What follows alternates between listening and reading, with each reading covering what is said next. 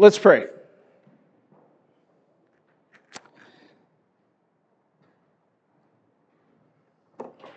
Lord God, we come before you and we just thank you for this wonderful morning. We thank you for this Sunday. We can come together and worship you, come together in fellowship. And Lord, we come to hear your word, and we ask, Lord Jesus, that your Spirit would lead this time, that, Lord, it would be your voice we hear speaking into our lives and to our hearts, Lord. So, Father, we give you this time. And Lord, we just humble ourselves before you in Jesus' name. Amen. Now, occasionally I like to share some profound quotes, right? Some profound quotes from some great thinkers in our past. Sorry, the screen's a little dark. Hopefully it'll come out. But here's one from a very well-known motivator from the 90s. I don't know, some of you wasn't born then. Makes me feel a little old, but whoops. Oh, what happened? All right, here's a quote. I'm good enough, I'm smart enough, and doggone it, people like me. All right, you all have no idea who that is, do they? How many have heard that? How many of you know who Stuart Smalley? All right, so some of you know Stuart Smalley from Daily Affirmations, and some of you have a very confused look on your face, so let me explain. Back in the day, back in the 90s, Saturday Night Live, they had these sketch comedies. And there was this sketch comedy, or a sketch, that was called Daily Affirmations with Stuart Smalley. Now, Stuart Smalley was a middle-aged man, and the whole setting was he was there with this full-length mirror. And he would start off his sketch by saying, looking into the mirror and say, I am good enough, I am smart enough, and doggone it, people like me. The whole point of the sketch comedy at the time, what was funny about it was this idea that there would be this man who felt the need to look into a mirror and say daily affirmations to himself. And that's what it was kind of poking fun at this picture, this idea of people having to look in the mirror and say these daily affirmations. And, you know, it was funny at the time, but if they showed it today, it would probably be a little politically incorrect how they did it. So I'm not going to copy how they did it. But people laughed at the time at this idea and notion of people needing to give themselves daily affirmations in the mirror. And he would have guests, and the guests would be these very famous, well-known celebrities or athletes, whoever was hosting Saturday Night Live at the time. And so the joke was that these famous people would have to look in their mirror, confront their insecurities, and say, I am good enough, I am smart enough, and doggone it, people like me. That was the sketch at the time. And if you think about it, that sketch was way ahead of its time. Because in the 90s, mental health was not the catchphrase. It was not a thing as it is today. It wasn't as widely received or known at the time. But what was once funny, right? The sketch comedy, this idea of daily affirmations, what's funny before is actually a reality today, right? I don't know if you notice, but our time all surrounding us, there's always daily affirmations taking place. If you're on social media at all, social media is flooded with daily affirmations. People having to show or say these affirmations of, I am good enough, I am smart enough, and doggone it, people like me. And people like you too, right?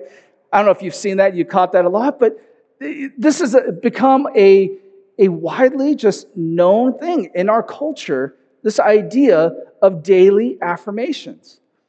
And it's funny, what was once kind of presented as comedy is actually now really a harsh reality.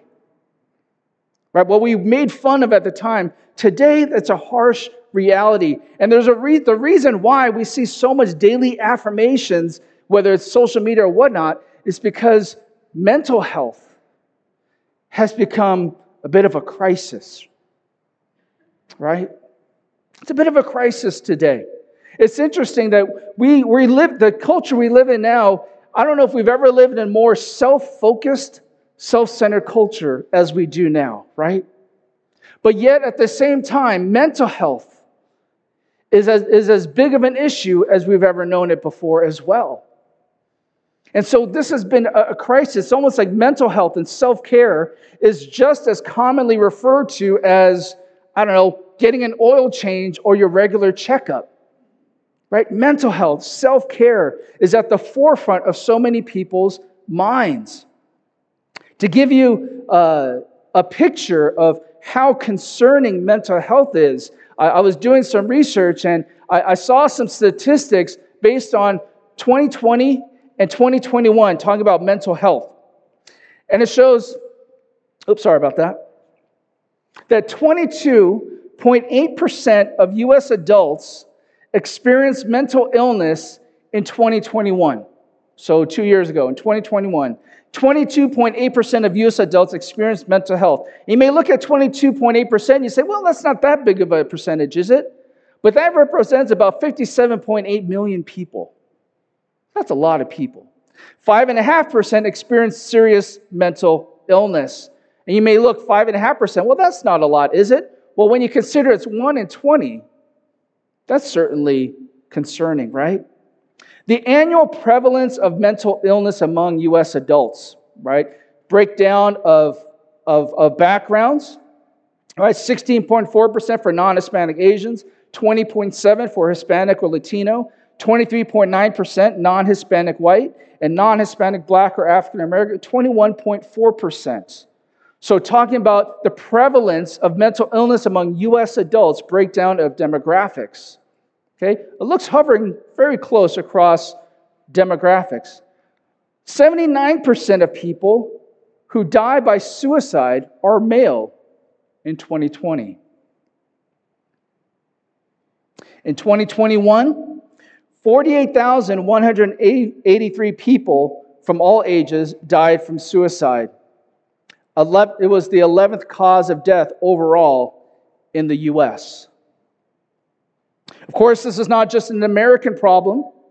Two particular countries that might be of interest for many of us in this room. China, suicide is the 5th leading cause of death in China. It accounts for over a quarter of the suicides worldwide. In Korea, it's the fourth highest. Korea is the fourth highest, has the fourth highest rate of suicide globally. So globally in countries, Korea ranks as having the fourth highest rate of suicide. I can go very long in talking about stats on suicide and depression, but I want to focus on the young generation for a moment, the teenagers. The following is from a national study from the National Institute of Mental Health and also of the CDC. Okay? In 2020, according to data from a nationally representative sample of emergency departments, so ERs, okay? Approximately 105,000 youths from ages 14 to 18 years of age visited ERs or emergency departments for self-harm injuries in 2020. 105,000 youths aged between 14 and 18. In 2020, suicide is the second leading cause of death among 10 and 14-year-olds. Now, you got to keep in mind, 2020, we were in the height of pandemic, right? A lot of isolation. But in 2021, they saw that it was the third leading cause of death among high school-aged youth between 14 and 18 years of age. They estimate 1,952 in the year 2021. In 2021, the rate was 9 per 100,000 in the population of 14 to 18-year-olds. Getting more specific, they looked at categories of those youths, right, high schoolers mainly, or between ages of 14 and 18, who seriously considered suicide. Between 2019 and 2021, female students had an increased prevalence from 24% to 30%. So comparing from 2019 to 2021, female students had an increased prevalence from 24% to 30%. Male students stayed about basically the same from 13% to 14.3%.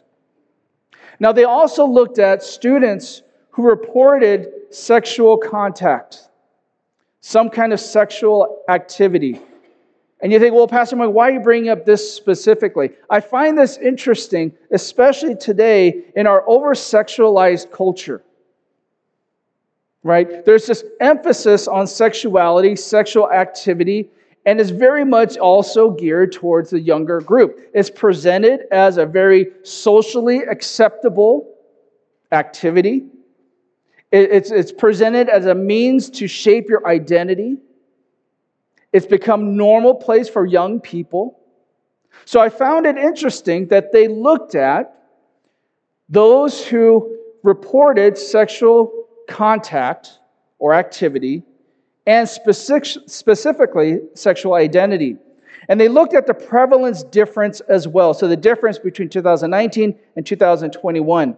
And they saw that those who reported to having had opposite sex only sexual contacts, so they had sexual activity or contact with people overall, there was a prevalence difference of 4%, so a 4% increase for those who seriously considered suicide.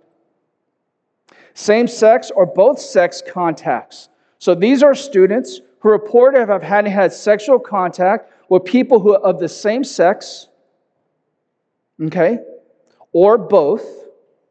They had a difference of 18.2% difference.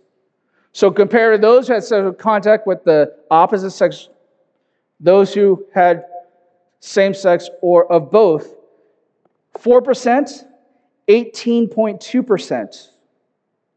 The prevalence was significantly higher among LGBTQ male students as well, compared with heterosexual students.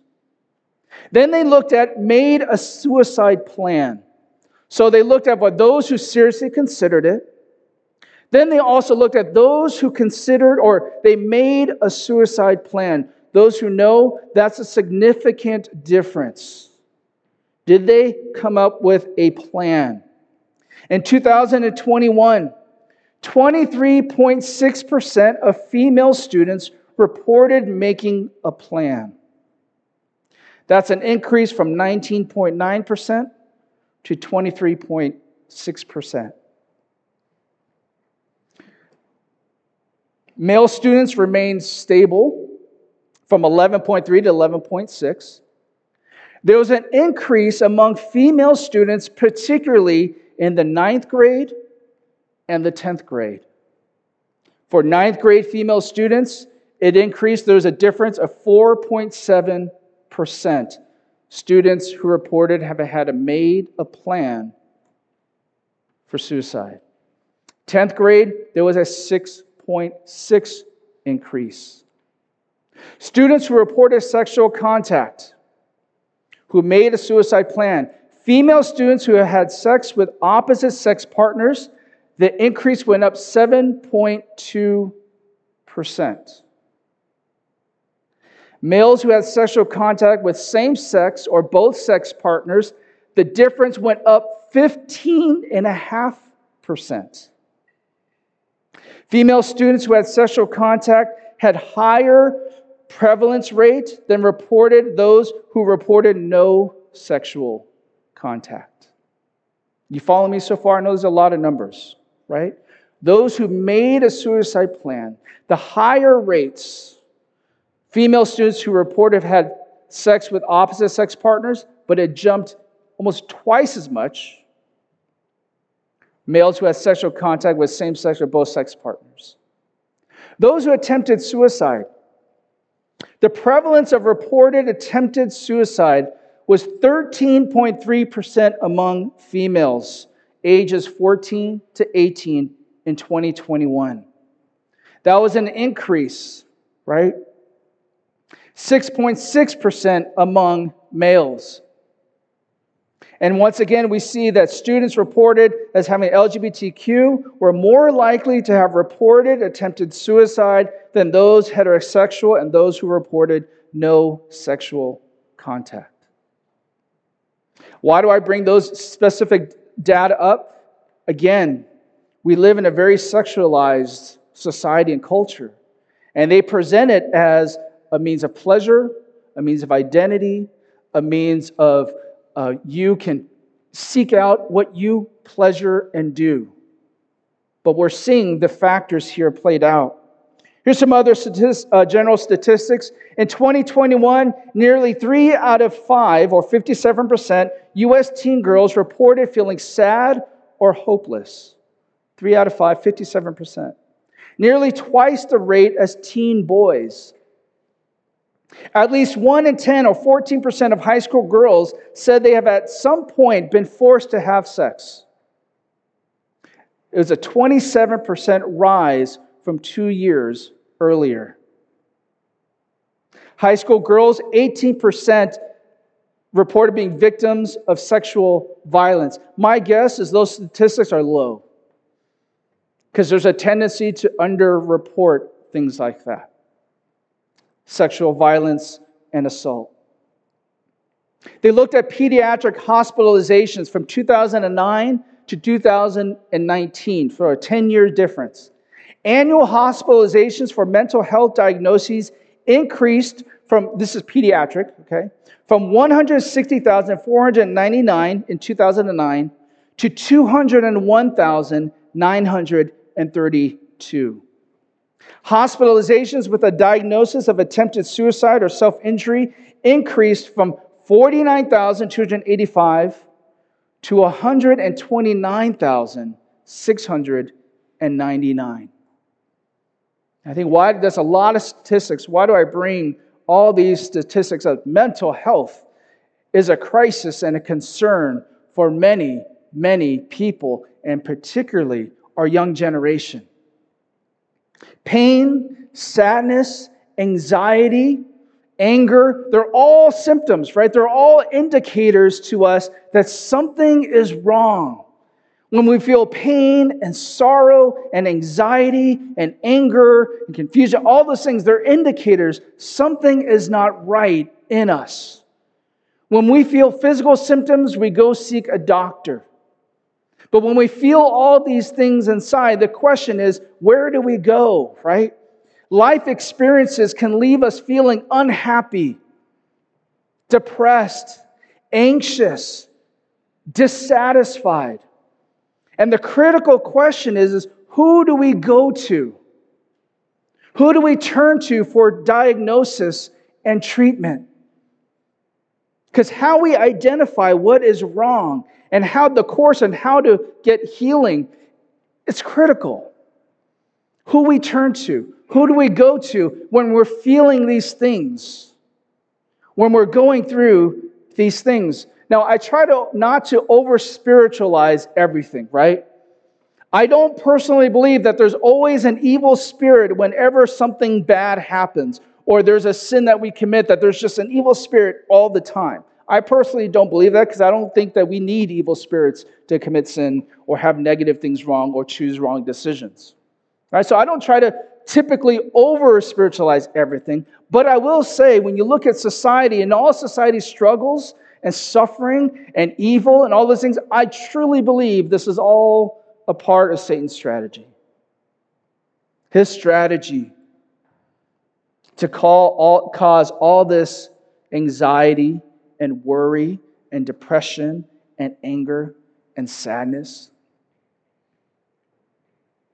And that's why we're taking the time that I've been with this passage of understanding what it means to be created in the image and likeness of God.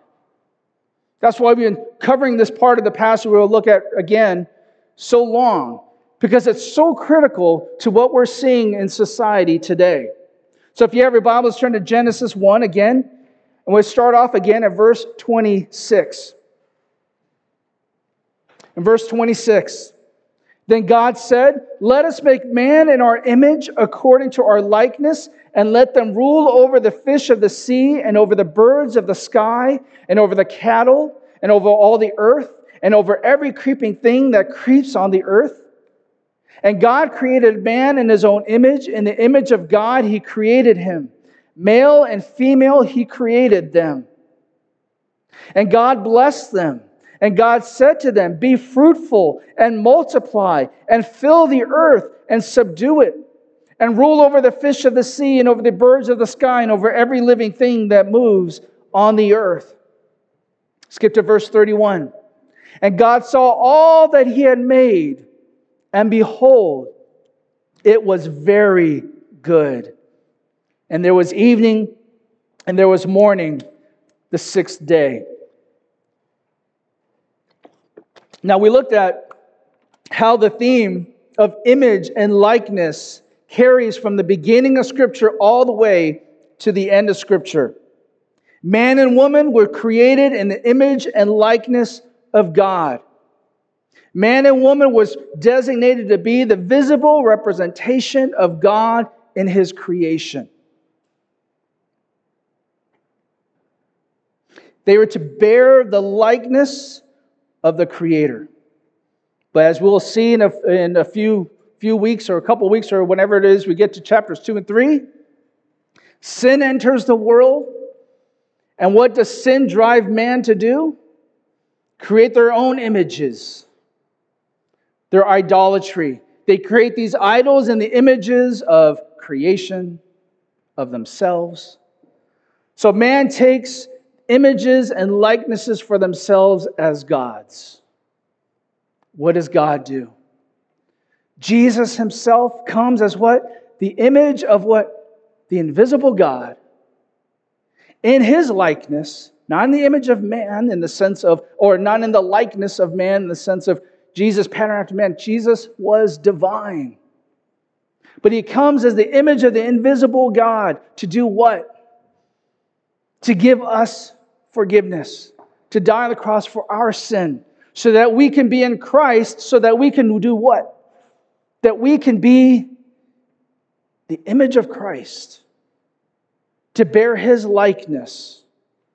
So that those who are in Christ in this world, we are visible representations of Christ. We are not Christ ourselves, but we are in the image and the likeness of God. And one day, when we're before the Lord, we will be like Him. We saw that a couple weeks ago, right? So it's amazing, this theme from the very beginning, God's intention was for man and woman to be created in His image and in His likeness. Man messes it up, but Jesus comes to redeem and restore so that we will, in His original intention, to be in the image and likeness of Him. So we see this theme throughout, and we saw the last couple weeks, that we focused on that God is creator, He is designer, but He's also the standard maker.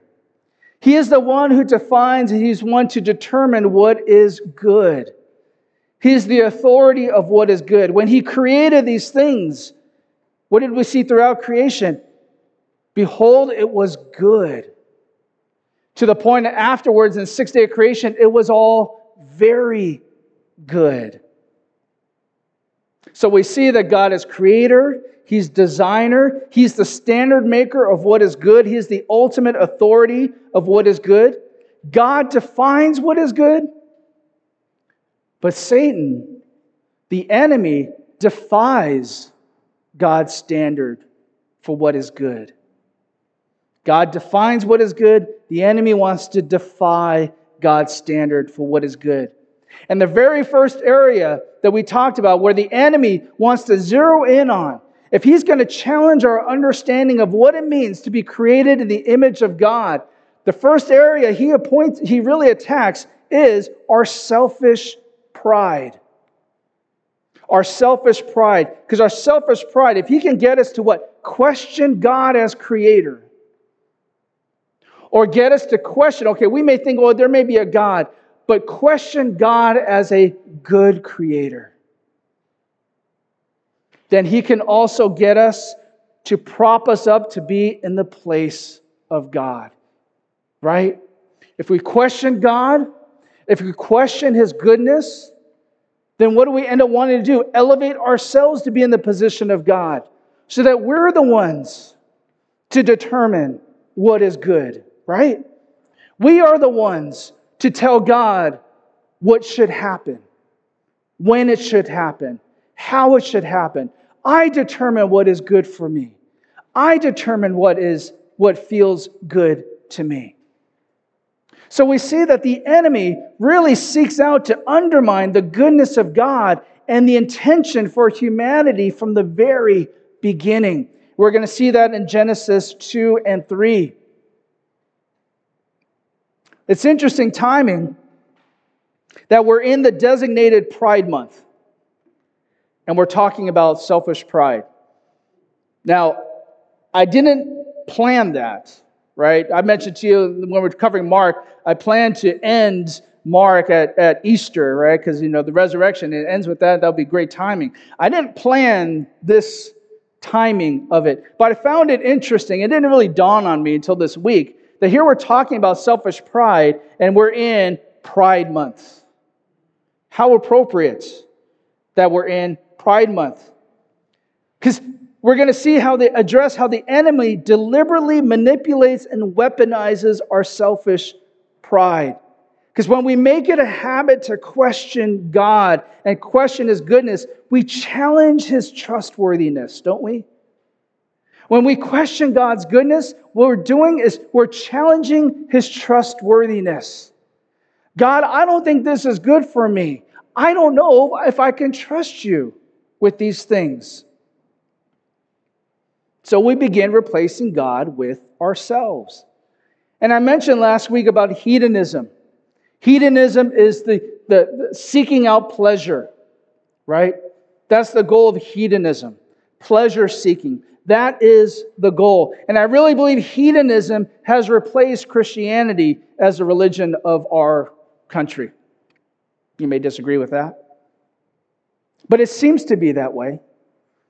Because seeking pleasure has replaced seeking righteousness. You do whatever pleasures you. That is like the highest value in today's culture. It's no longer about seeking righteousness, let alone God's righteousness. Self becomes God, and the mirror becomes like the altar. The mirror is where we go to for that affirmation of praise. We're looking at the mirror of ourselves, and we want to give affirmation. We want to give praise to make ourselves feel better. All right, so the mirror is very interesting. In the morning, right, maybe one of the first things you do, one of the first people you see in the day is who?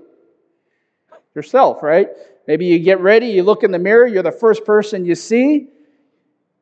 Before you left home, I won't ask you to raise your hands. How many of you looked in the mirror just before you left your house? Right? A lot of times you do that. I did that. You did? Okay, we got some men here who said, yeah, that was me, right? I did that. Actually, one of the last things I did is ask James, wait, does this look okay? Right? We look in the mirror so that we can, when we leave the house, we want to make sure we look okay. And you may be the last person you see before you go to bed. Right? Before you go to bed, what do? You go in the bathroom, you look in the mirror, and you check to make sure you got everything before you go to bed. Right? If the enemy can successfully manipulate our selfish pride to get us to elevate ourselves in the position of God, the second area of attack is our self-image. Our self-image. We'll begin to question how God made us, and He wants us to keep our focus on ourselves. How many of you experienced this? You go clothes shopping, and you try something on, you go in the dressing room, you think it looks great, you get excited, you buy it, and then you go back home, and you try it on, and you're like, this doesn't look as good as it did when I bought it. All right, maybe some of you experienced that. Men, guys, we tend to totally bypass that experience because we don't like to try on anything anyways, right? We just tend to when I go clothes shopping and Jamie's with me, she wants me to say, well, Mike, why don't you try it on? I'm like, I don't want to try it on. I'll just look at the tag. I'll try it on at home. So no, try it on. I said, guys, I'm going to be very general. I mean, if you're a guy and this is not you, don't get me, All right, we tend to want to bypass the try on. We'll do it at home. But for those of you who have experienced that, you're not out of your mind. I don't know if you know this. But dressing rooms can just change or alter the mirrors a bit to help you look better. Maybe you knew that, maybe you didn't. They angle the mirror to make you look a little taller.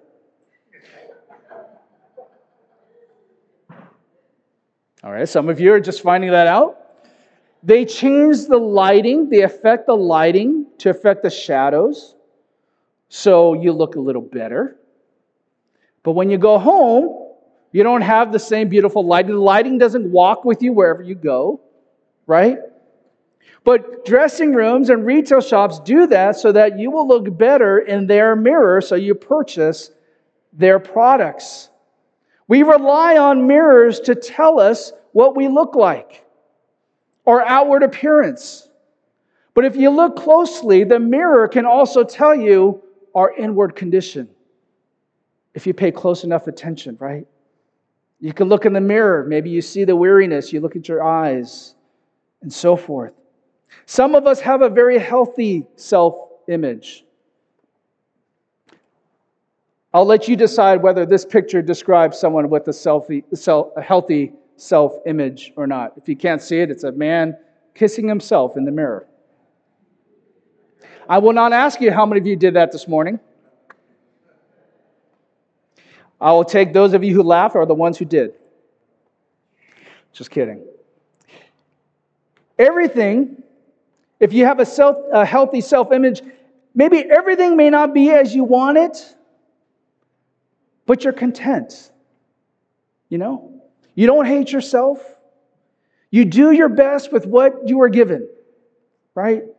You may not be 6'5", but at least you don't have to bend your head everywhere you go, right? You may not be 6'5", you may not be as tall as you want, but at least you can find shoes better than someone who's much taller, right? You're content with how you are. You see room for improvement, but your value is not placed or does not rest on what other people think of you. Right? That's healthy. You weren't considered in the senior superlatives in the yearbooks, right? You weren't mentioned in those superlatives, but at least when people look back in the yearbook, they didn't get you wrong, right? They didn't just say, "Oh man, yeah, that definitely didn't turn out the way we thought," right? You're okay with that. You don't determine your value based on what other people think of you. You strive to do your best, right? But you don't let your achievements define you. That's healthy. You may not have reached your ultimate goals, but you're happy and you feel satisfied with the goals you did reach along the way. That's a good, healthy self-image, right? That's good. You take proper care of yourself. You don't run away every time you look in the mirror. You don't try to avoid mirrors. You don't feel attacked every time you look at a mirror. Some of us may not have such a good self-image. Some of us may have an unhealthy self-image. Perhaps looking at a mirror is painful. They're reminders of what we're not. They remind us of what we deem as imperfections. When you look in the mirror, maybe you do feel attacked every time you come across a mirror. And the assailant is yourself. You look in the mirror, you feel attacked, but the person attacking you is yourself. Some of us see ourselves in funhouse mirrors. You know what a funhouse mirror is? Some of us look at ourselves through funhouse mirrors. We have a distorted view of ourselves, except we walk away believing what we see. How many of you ever been in a funhouse mirror or a funhouse? You know what that is? A funhouse mirror is a mirror that is distorted so that when you look at yourself, you look funny, you look different, right? That's not your image. Think like an app, those apps that have filters, so that when they take an image of you, they change the way you look, right? Some people are looking at themselves through a funhouse mirror, a distorted view of themselves. People who struggle with unhealthy self-image, they settle for broken mirrors.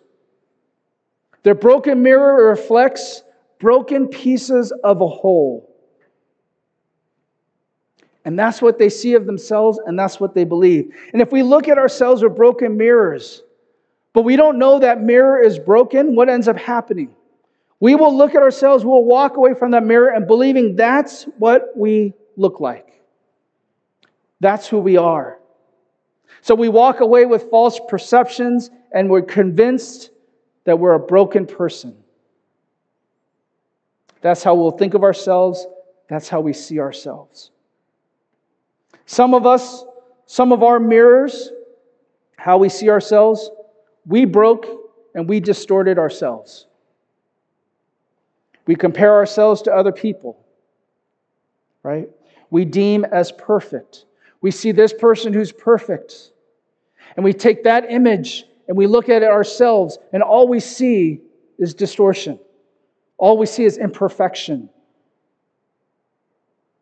And we look in the mirror and that's all we perceive. Some of us, we choose distorted mirrors that will always present looking a certain way, no matter how much you change. Right? Funhouse mirrors, when you look at us distorted, no matter what you wear, you look at that image, you're going to look distorted, right? For some people, the way they see themselves is a funhouse mirror. No matter what they do, no matter what they change, they'll look at themselves and they'll always see a distorted person. So some of our broken mirrors that we use to see ourselves, we did it ourselves. We compare ourselves to other people. We've made it to where this is how we ought to see ourselves. Some people, the mirrors have been broken by other people. Perhaps you were neglected. You were mistreated. You were bullied. Maybe you were ignored. You weren't treated how other people are treated. You see how other people are treated well, and you're looking at yourself and I'm not treated that way. And you're wondering, why not? There must be something wrong with me. Or perhaps other people compared you to a more perfect image. They presented people that are better than you, more talented than you. And it left you feeling like a failure or you're less than the other person. Most likely, the mirror that you've been looking at has been broken since childhood. The way you've been seeing yourself was broken since time of childhood. And in general, most people do not understand the damaging effects of childhood trauma. Most people don't understand the effects of childhood trauma. You know, when we're growing up, we tend to have this mentality, or told this mentality, whatever happened to you, you know what? You'll get over it. Grow up. That's life. It happens. And we underestimate the impact, the damaging imprint, the things we experience as childhood and throughout our childhood. And it affects us. So then we learn to discount and pass off childhood experiences as something to get over. But what ends up happening, we have this broken mirror, and this is how we see ourselves. We're going to get to more of that next week. Life experiences that we've had that breaks our mirrors. But my primary goal today is not to convince you to feel good enough, smart enough, and doggone it, people like you. That's not my primary goal today. You may think, oh, Pastor Mike, that doesn't sound real positive. Like, can you just tell me? That's not my primary goal. Why is that not my primary goal? This is why I say that. Because I'm not naive to the incredibly difficult task of convincing you that the person you see in the mirror is worth loving. Let me say that again. I'm not naive to the incredibly difficult task of convincing you that the person you see in the mirror is worth loving. Because for some people, no matter amount of praise you receive, no matter amount of encouragement you receive, you will always go back to that broken mirror. And that's what you'll see. It's hard. It's so hard to convince somebody, let alone be convinced yourself,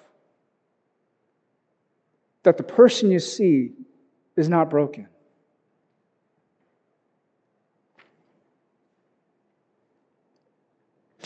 While others may look at the person, while other people may look at the person and see reasons why they are lovable. They have qualities and attributes that is worthy of love. They will always go back to that distorted, broken mirror and convince themselves that is the real them, not what other people have said. The other reason why that's not my primary goal today is because boosting our self-image can be a dangerous trap.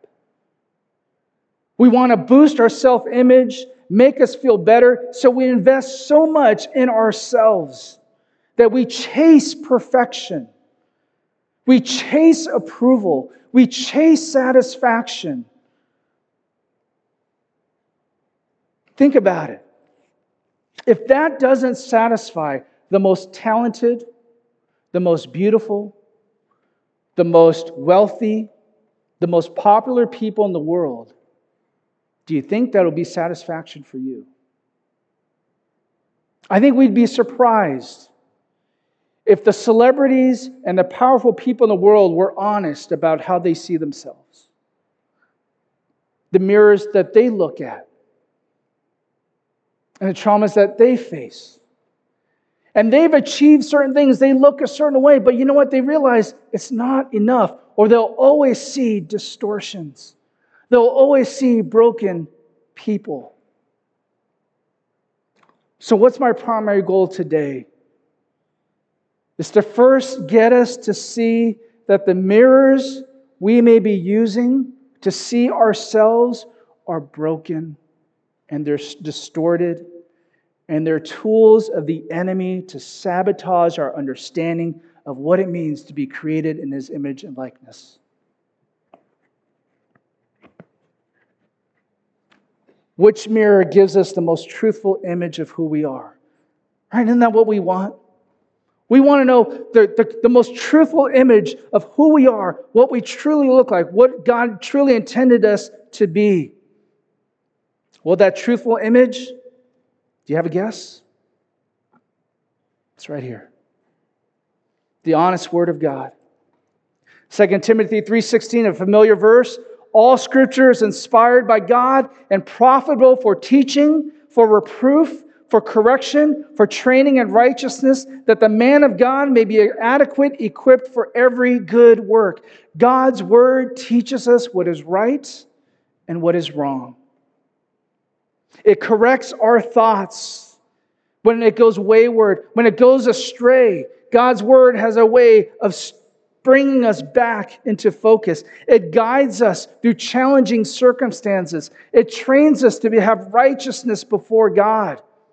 His Word transcends culture. It transcends time. His principles are timeless. And it's relevant no matter what culture or part of the world you grew up in. In Hebrews 4, he says, "For the Word of God is living and active and sharper than any two-edged sword, piercing as far as the division of soul and spirit, of joints and marrow, and able to judge the thoughts and intentions of the heart. And there's no creature hidden from His sight, but all things are open and laid bare." to the eyes of Him with whom we have to do. God's Word has a powerful way of penetrating deep inside us. It has a way of being able to judge our thoughts and the intentions of our hearts. We look in the mirror, we think we know all our thoughts and all our intentions. We really have no clue sometimes. And God has a way of speaking us through His Word. It really discerns our thoughts and intentions. In His words, you will discover honesty. And sometimes, many times, that honesty can be a little painful. Because sometimes the truth is a bit painful to us. But sometimes that painful truth is what we need. That's what we need sometimes. We don't need people who are just going to gas us all the time. You know what that means? I know most of you know what that means, but some of you may not know what that term means. When you have people who just gas you, all they want to do is just boost your ego, right? Just to make you feel good or make you feel positive about yourself. And when in reality, maybe you're not so good. You're not feeling so good. You're not doing what you ought to be doing. But God's Word will speak powerful truth. You will find encouragement and hope in His Word. You'll find grace and forgiveness in His Word. It goes on, and since then we have a great high priest and has passed through the heavens, Jesus, the Son of God. Let us hold fast our confession. For we do not have a high priest who cannot sympathize with our weaknesses, but one who has been tempted in all things as we are, yet without sin. So let us therefore draw near with confidence to the throne of grace, that we may receive mercy and may find grace to help in time of need. That's such an important verse. That we have a high priest, we have a Jesus who understands your weaknesses, your temptations, and overcame them in righteousness. See, the world hates this. The world hates the Bible because it speaks of what is right and what is wrong. It speaks of sin. It tells them what you may be doing or what you may be desiring is wrong. And people hate that. Because as I mentioned, we live in a very hedonistic society where it's whatever you pleasure, you seek out. But what did I say about the dangers of hedonism? Right? Not all pleasure is good. Not all desires are good. And not all pain is bad. And I'll add to that a fourth thing, not all feelings are true. Can anyone disagree with that? Not all pleasure is good. Not all desires are good. And our feelings aren't always true. So what helps us determine what is good, what is true, what is right? We have to hold up the Word of God. I'll start ending with this. Which mirror are you looking to tell you about you? To give you an honest picture of who you are. Because the message of the Bible tells you this: you are created in the image of God. You are intended to bear the likeness of God. You are distinctly created in His image above all other creation. God distinctly made man and woman, and He loved His creation. Even after rebellion, even after rejection, He loved His creation so much that He made a way for restoration. Because you are worth being loved. You're worth being loved, not because of what you did, not because of what you earned, but because God loves. And He loves you.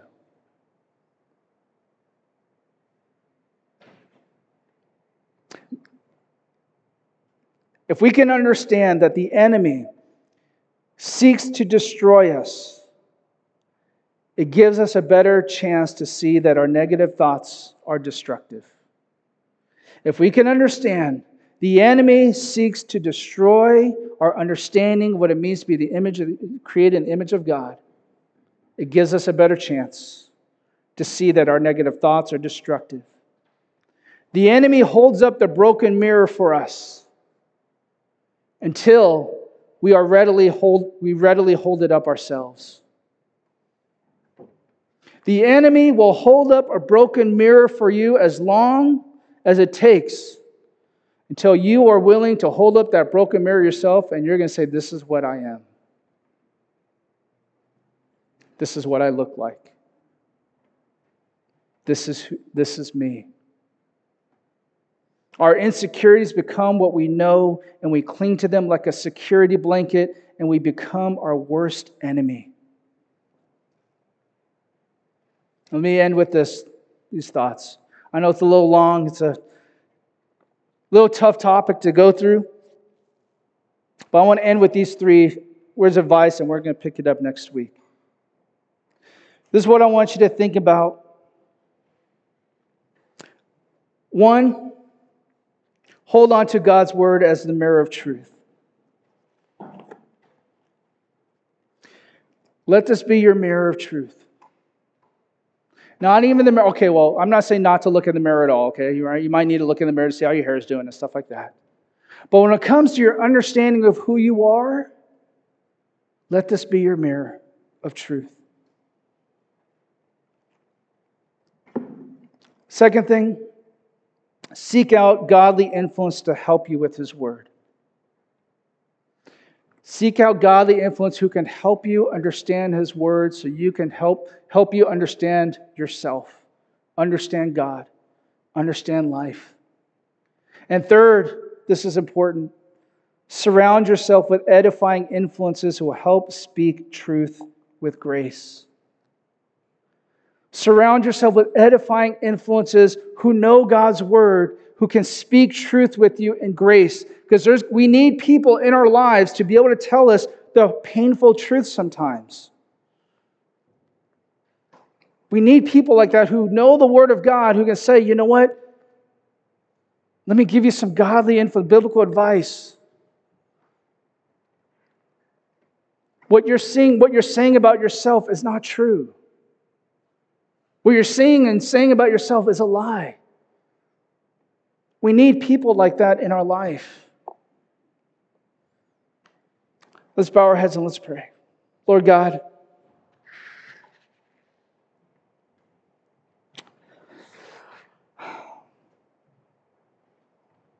Lord,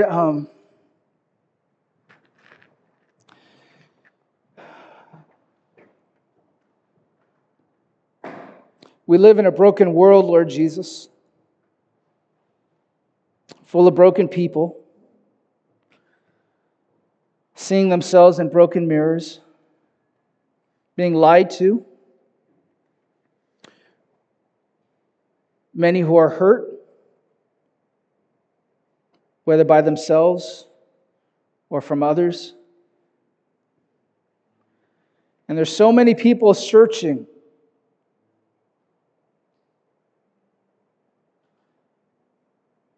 They're chasing. And we become to be about the business of comparing ourselves with others. But Lord God,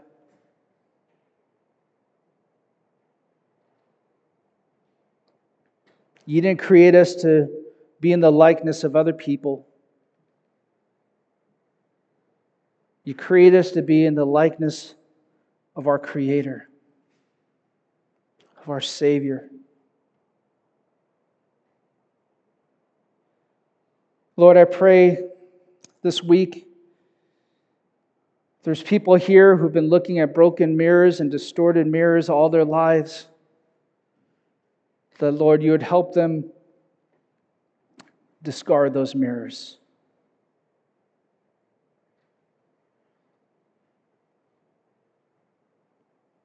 And to hold up the mirror of truth, Your Word. And Lord, may You speak truth to their lives every time they look into a mirror. Your Spirit of truth, Your Spirit of mercy and grace and forgiveness and love. In Jesus' name, amen.